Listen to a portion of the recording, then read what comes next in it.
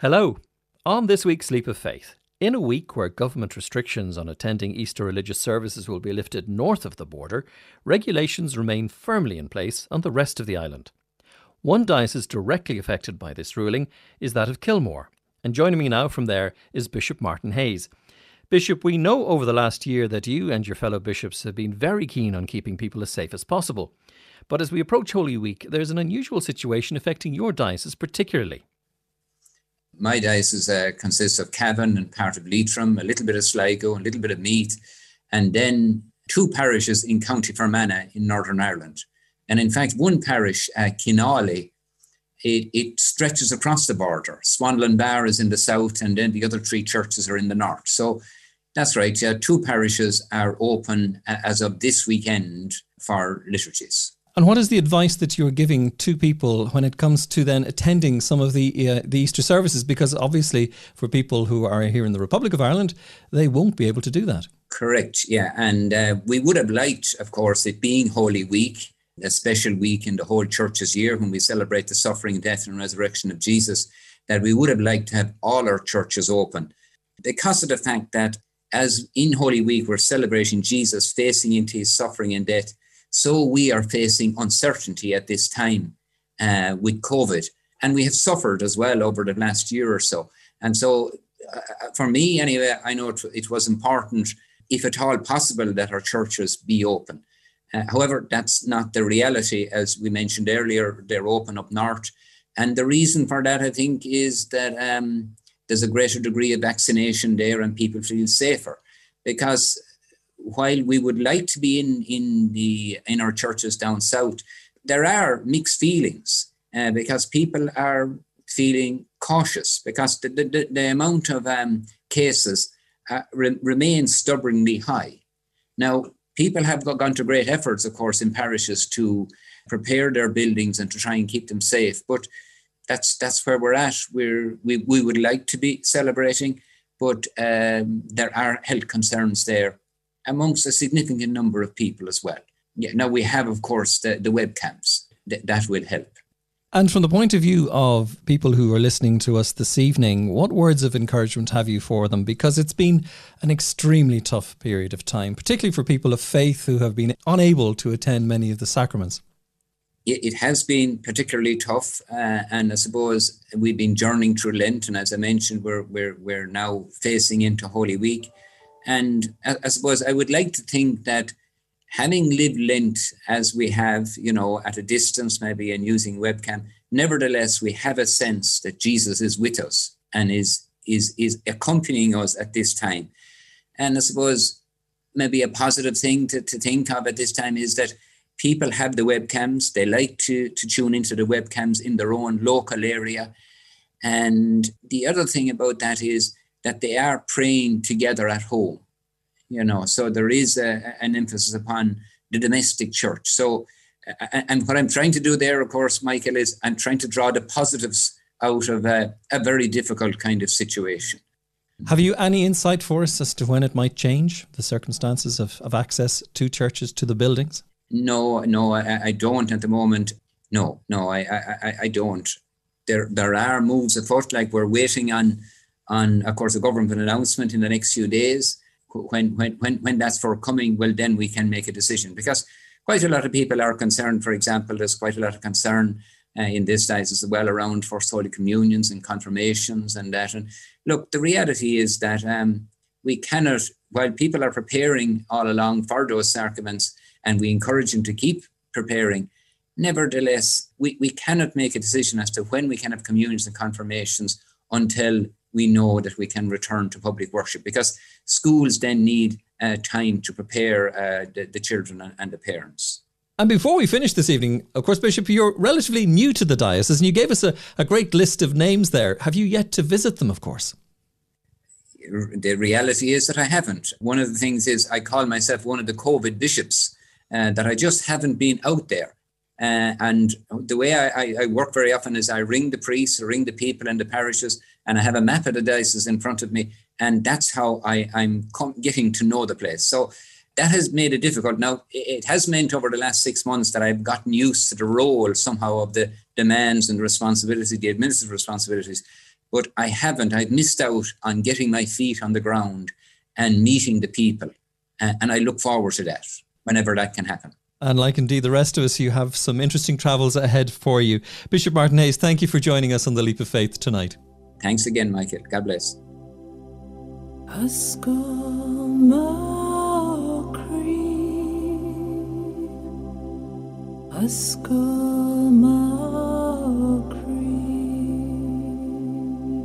the voice of Deirdre Ní Chinnéide from her album Uscail Macree, Open My Heart.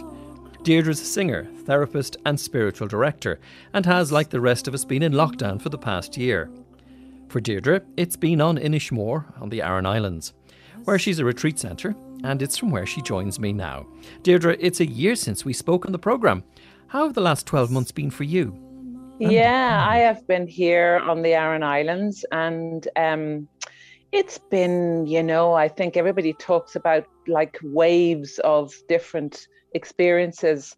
I've had very challenging times. I've had very creative times. I kind of feel now with the season changing, it's a little bit easier because of the longer evenings and planting in the garden and things like that. But it's safe. It feels like, as far as the community is concerned, everybody's following the guidelines. We're held in a very beautiful place. I miss my family. I miss my friends. But we're making the best of it. And I think, like everybody else, we're just hoping that things change and move in another direction as soon as possible. So, yeah. The phrase physician heal thyself comes to mind. You're a facilitator and a spiritual director. What have you done spiritually for yourself to keep going? Yeah, well, good question, because I had just come back from, being in Australia and America and been all over, facilitating kind of retreats and workshops. And it felt like that I was really brought back to myself. And I was reminded of, say the monks who used to be coming to these places of extremity and being in beehive huts. And the idea was, go in there and your cell will teach you everything. So I have had a very, very kind of contemplative experience. How I've been working with it is, setting up a daily practice. I also have found things like art, which I had never really done. I found every single evening that I would just take out some crayons and draw images. And I've been really, really delighted with that and looking at putting that now into publication as reflective pieces. I linked in a lot with Clensdale Abbey with their Liturgy of the Hours. I found that very helpful. Very helpful with friends, connecting with Zoom and, all of that kind of thing. And time for prayer, time for listening, time for kind of really hearing what it was that needed to be looked at and needed to be healed. So I've been working internally, probably more than I have externally. And it's just been quite a journey. And I think, like, from talking to a lot of people, we're still in it. We're not out of it yet. So I feel it's like, even for me, this kind of crossing the threshold now is a great way of coming back into being able to use my music to come back out and to connect with the story that we've all been, kind of experiencing over the last year. So I think hope is really, really important. You have a fascinating event coming up on Tuesday, March the 30th, in advance of Holy Week. Can you tell us more? Yes, it's called A Threshold for Hope, and it's being live streamed through Church Services TV, and really excited about just crossing a threshold at this time with hope in our hearts. And I suppose it became something that I really felt very passionate about, particularly during these times. A lot of people are kind of feeling very down, very stuck, very disheartened, and looking at all of the work of the frontline workers and, everybody who's really caught in that kind of crisis. I was kind of wondering, is there anything I can do from here, from my home and from the island, and just the idea of using music as a language that can touch the hearts all of us at this time. So it just really, Michael, it grew legs. I mentioned it to some friends of mine, and a team of 4 of us got together and we've been working on it, and it's going all over the world. So really excited about the fact that, next Tuesday at 8:00, people are kind of connecting from Australia, from Canada. One of my friends in Connemara got an invite to the event from New Zealand. So somebody sent the invite to her from New Zealand. And I just feel really delighted that in spite of everything, we are going to gather as a global community, and we're going to open this conversation about how important it is to have hope during these times. People talk about music soothing the soul. How do you use music in that context? And what music will you be using on Tuesday? Yeah, so many years ago, I came to the island following work that I've been doing in Bosnia and Kosovo during the war. And I found it a place for my own healing. And at that time, I wrote music, which was called Celtic Passage. And it was a very big journey for me to try and again come back from a war zone and creatively use music to kind of get some of that out, and connects very much into the Celtic Christian spirituality of this place here on the island. So I'll be using music from Celtic Passage.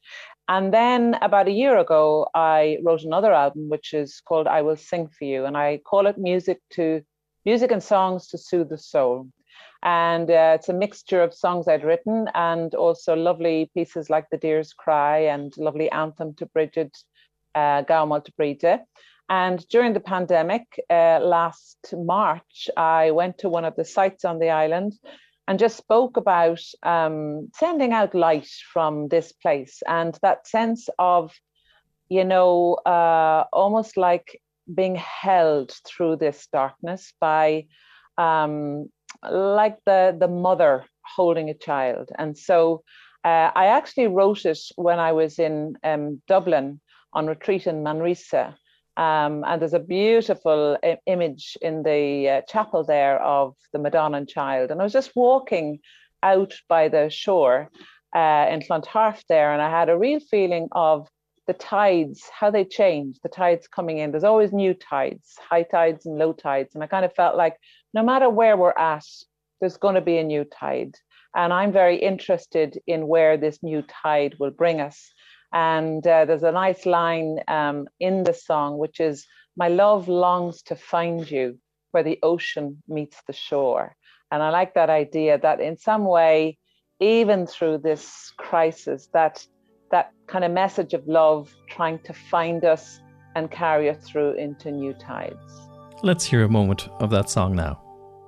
One thing I ask of you, one thing I pray, allow me surround you by night and by day.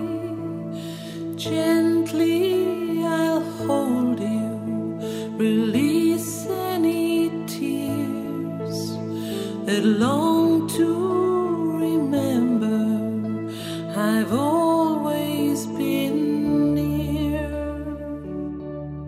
The event is called Threshold of Hope. It's on the 30th of March, Tuesday at 8 o'clock. It's an online musical experience with Deirdre Ní Chinnéide, and it's also a free event, and people can get more information on churchservices.tv, or just have a look for it in the search engine and I'm sure it'll come up. Deirdre Ní Chinnéide, gur míl maith agat. Gur magat, Michael, agus ganairi laat. Gur magat. This year's annual meeting of the Religious Society of Friends, the Quakers in Ireland, will take place online from the 8th of April. And one of the speakers will be Owen Stevenson, who is currently an elder in the church. Owen was in fact born a Catholic, and having studied philosophy and theology, spent 11 years as a Trappist monk with the community of Mount Melleray Abbey in County Waterford. Owen joins me this evening from his home in Limerick. Your own story of faith really begins with your family as you were growing up. I was born and baptised a Roman Catholic and raised in a thinking and practising religious family. So, if you like, a mindful Catholicism and and from there, following through on that, I ended up in my Melleray Abbey in Waterford, in the monastic community there.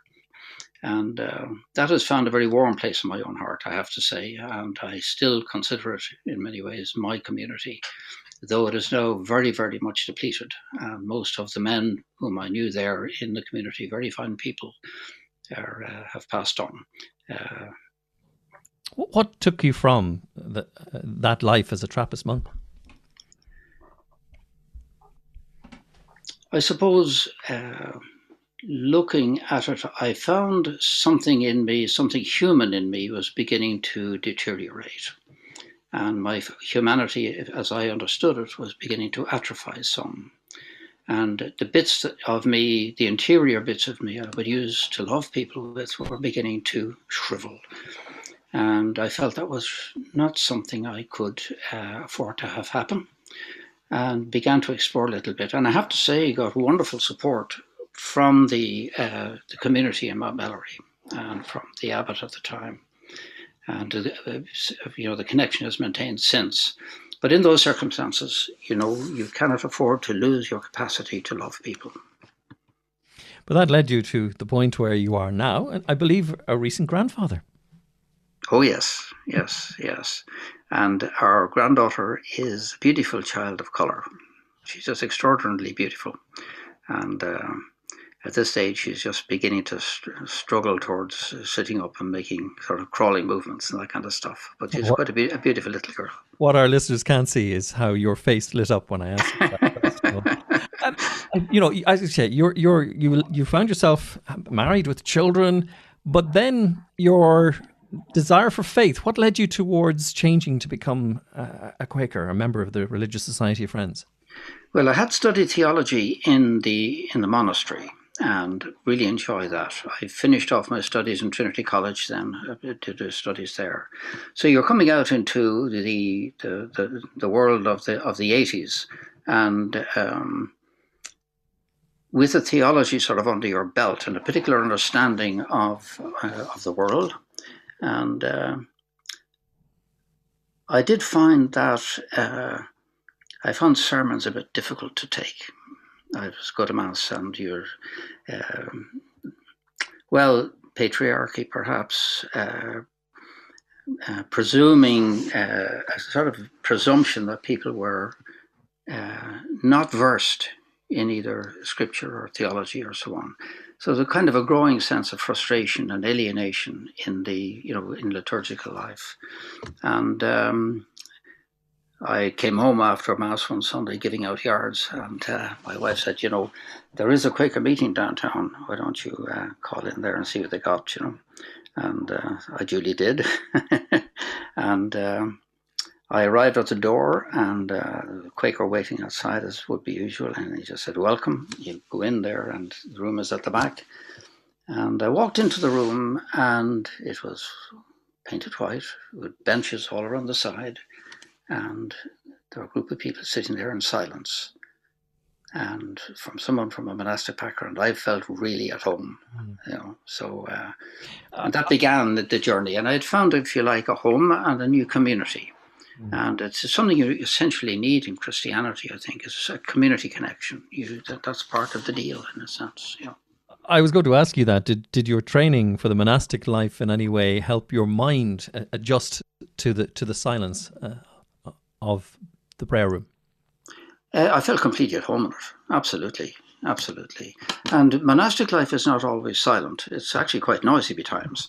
If you look at the bits that make it up, there's singing, reading aloud in church, and then in the quiet of your room and so on. The parts that make it up give you a very humane kind of balance of work and prayer and study and reflection and so on. And you're set out in nature working on the farm, you're looking at the things that are around you, the trees, so on, bird song. You learn to listen. And silent worship is essentially kind of an attentive listening, where you're listening for the divine voice, or listening to the condition of the others in the room, because someone may be in distress, or someone may be something to celebrate. people are in various conditions when they come. But it did help me very much to Quaker silent worship and monastic silence have a lot in common.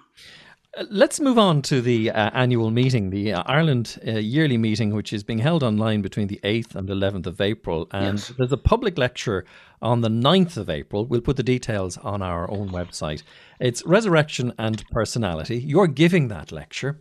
Give me a sneak peek of what it is you intend to talk about. Well, I was asked if I would do the lecture. I was told I could choose my own topic, and so I choose resurrection and personality.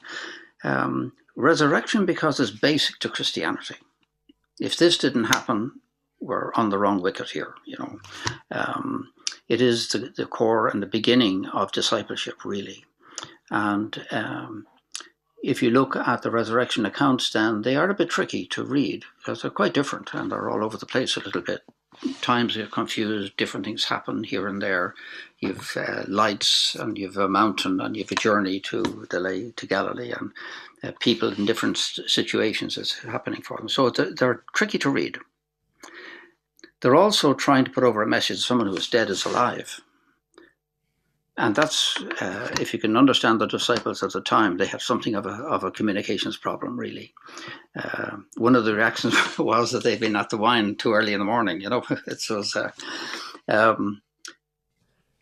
listening. You listen to the resurrection narratives in a very particular way. And I would connect that to personality, and I would use personality in a very functional kind of sense that is easily recognizable. You meet someone, you'll assess the kind of person they are a bit, how they think, their mind, their intellect, their feelings, their emotions, their cultural background. All these things come together to make up each individual. And as an individual, then we react to the life around us in a certain way. And I would use the idea of open personality, where you're using all the bits at your disposal: your mind, your feelings, your emotions, your training, your education, your background, to try and ascertain the truthfulness of things. And that does lead you off into quite interesting areas of aesthetics, bordering on the mystic. And I think that's a very interesting journey for people to travel anyway. There's a third element involved in the resurrection events, in that there is a direct action of God in people's lives.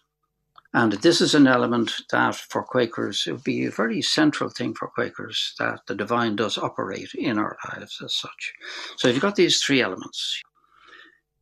The intervention can happen in the most ordinary of ways. St. Teresa of Avila had the example of God moves between the pots and pans in the kitchen. And I think she was fending off she was directing the sisters under her charge to move away from elevated mysticism to a real encounter with the real divine in the ordinary moments of your ordinary life. And this is really where the resurrection, if you like, impacts. You're really talking about a current presence of the divine in ordinary living. Do you need it to keep you going, the idea of resurrection? That's a difficult question, Michael. Because you can keep your life going on quite a human level. Looked at in the cold light of day, loving people, being loved. These are just wonderful things. And if I didn't have faith, I would certainly have that. And that does keep me going, I can tell you. The divine element fits into human life in a very discreet kind of way, without interfering and without dumbing down or without blinding the intellect. And I think that is very important for me. I probably could survive because I'm surrounded by rather lovely people. But then there are some folk who are not surrounded by lovely people and who do have very difficult lives. And that is really something to be thought about. But to answer your question, possibly. In practice, not at all. Well, the lecture is called Resurrection and Personality, delivered by our guest, Owen Stevenson. It's a public lecture, Owen. I believe that anybody can sign up to the event. They can, yes. And Quaker public lectures are a bit funny in that we begin in worship in silence. I speak when I feel moved so to do. When we finish in silence, and I escape without anyone asking questions, But they get their own back on Sunday afternoon, and there will be a section of the yearly meeting where I will be talking to Quakers about what I've said, and they'll be asking me questions and so on. Well, that's on Friday, the 9th of April at 7:30, and it should be over in time for you to join us again on The Leap of Faith. Owen, thank you very much for joining us on the programme tonight. We'll put a link to the event on our own website, which is rte.ie/leap. Thanks, Owen. Thank you very much, Michael. It's been a privilege to be on your programme. Thank you. Next Friday, Music for Galway and Galway 2020 will stream Passio, St John's Passion, by Avo Part live from St Nicholas's Collegiate Church, Galway, for Good Friday at 5 o'clock. Written by the Estonian composer in 1982, it's one of the best-known choral works of the late 20th century. Passio is a setting of the Latin text from the Gospel of John. This production features many of Galway's best-known musicians, and following next Friday's performance, there will be a Good Friday gathering on The Leap of Faith with the production's musical director Mark Dooley, as well as composer James Macmillan and Deborah Kelleher, director of the Royal Irish Academy of Music, as we celebrate and discuss the music associated with the Passion. And that's our Leap of Faith for this evening. Our producer is Sheila O'Callaghan, our broadcast coordinator is Jarlath Holland. From them and me, Michael Cummin, good night.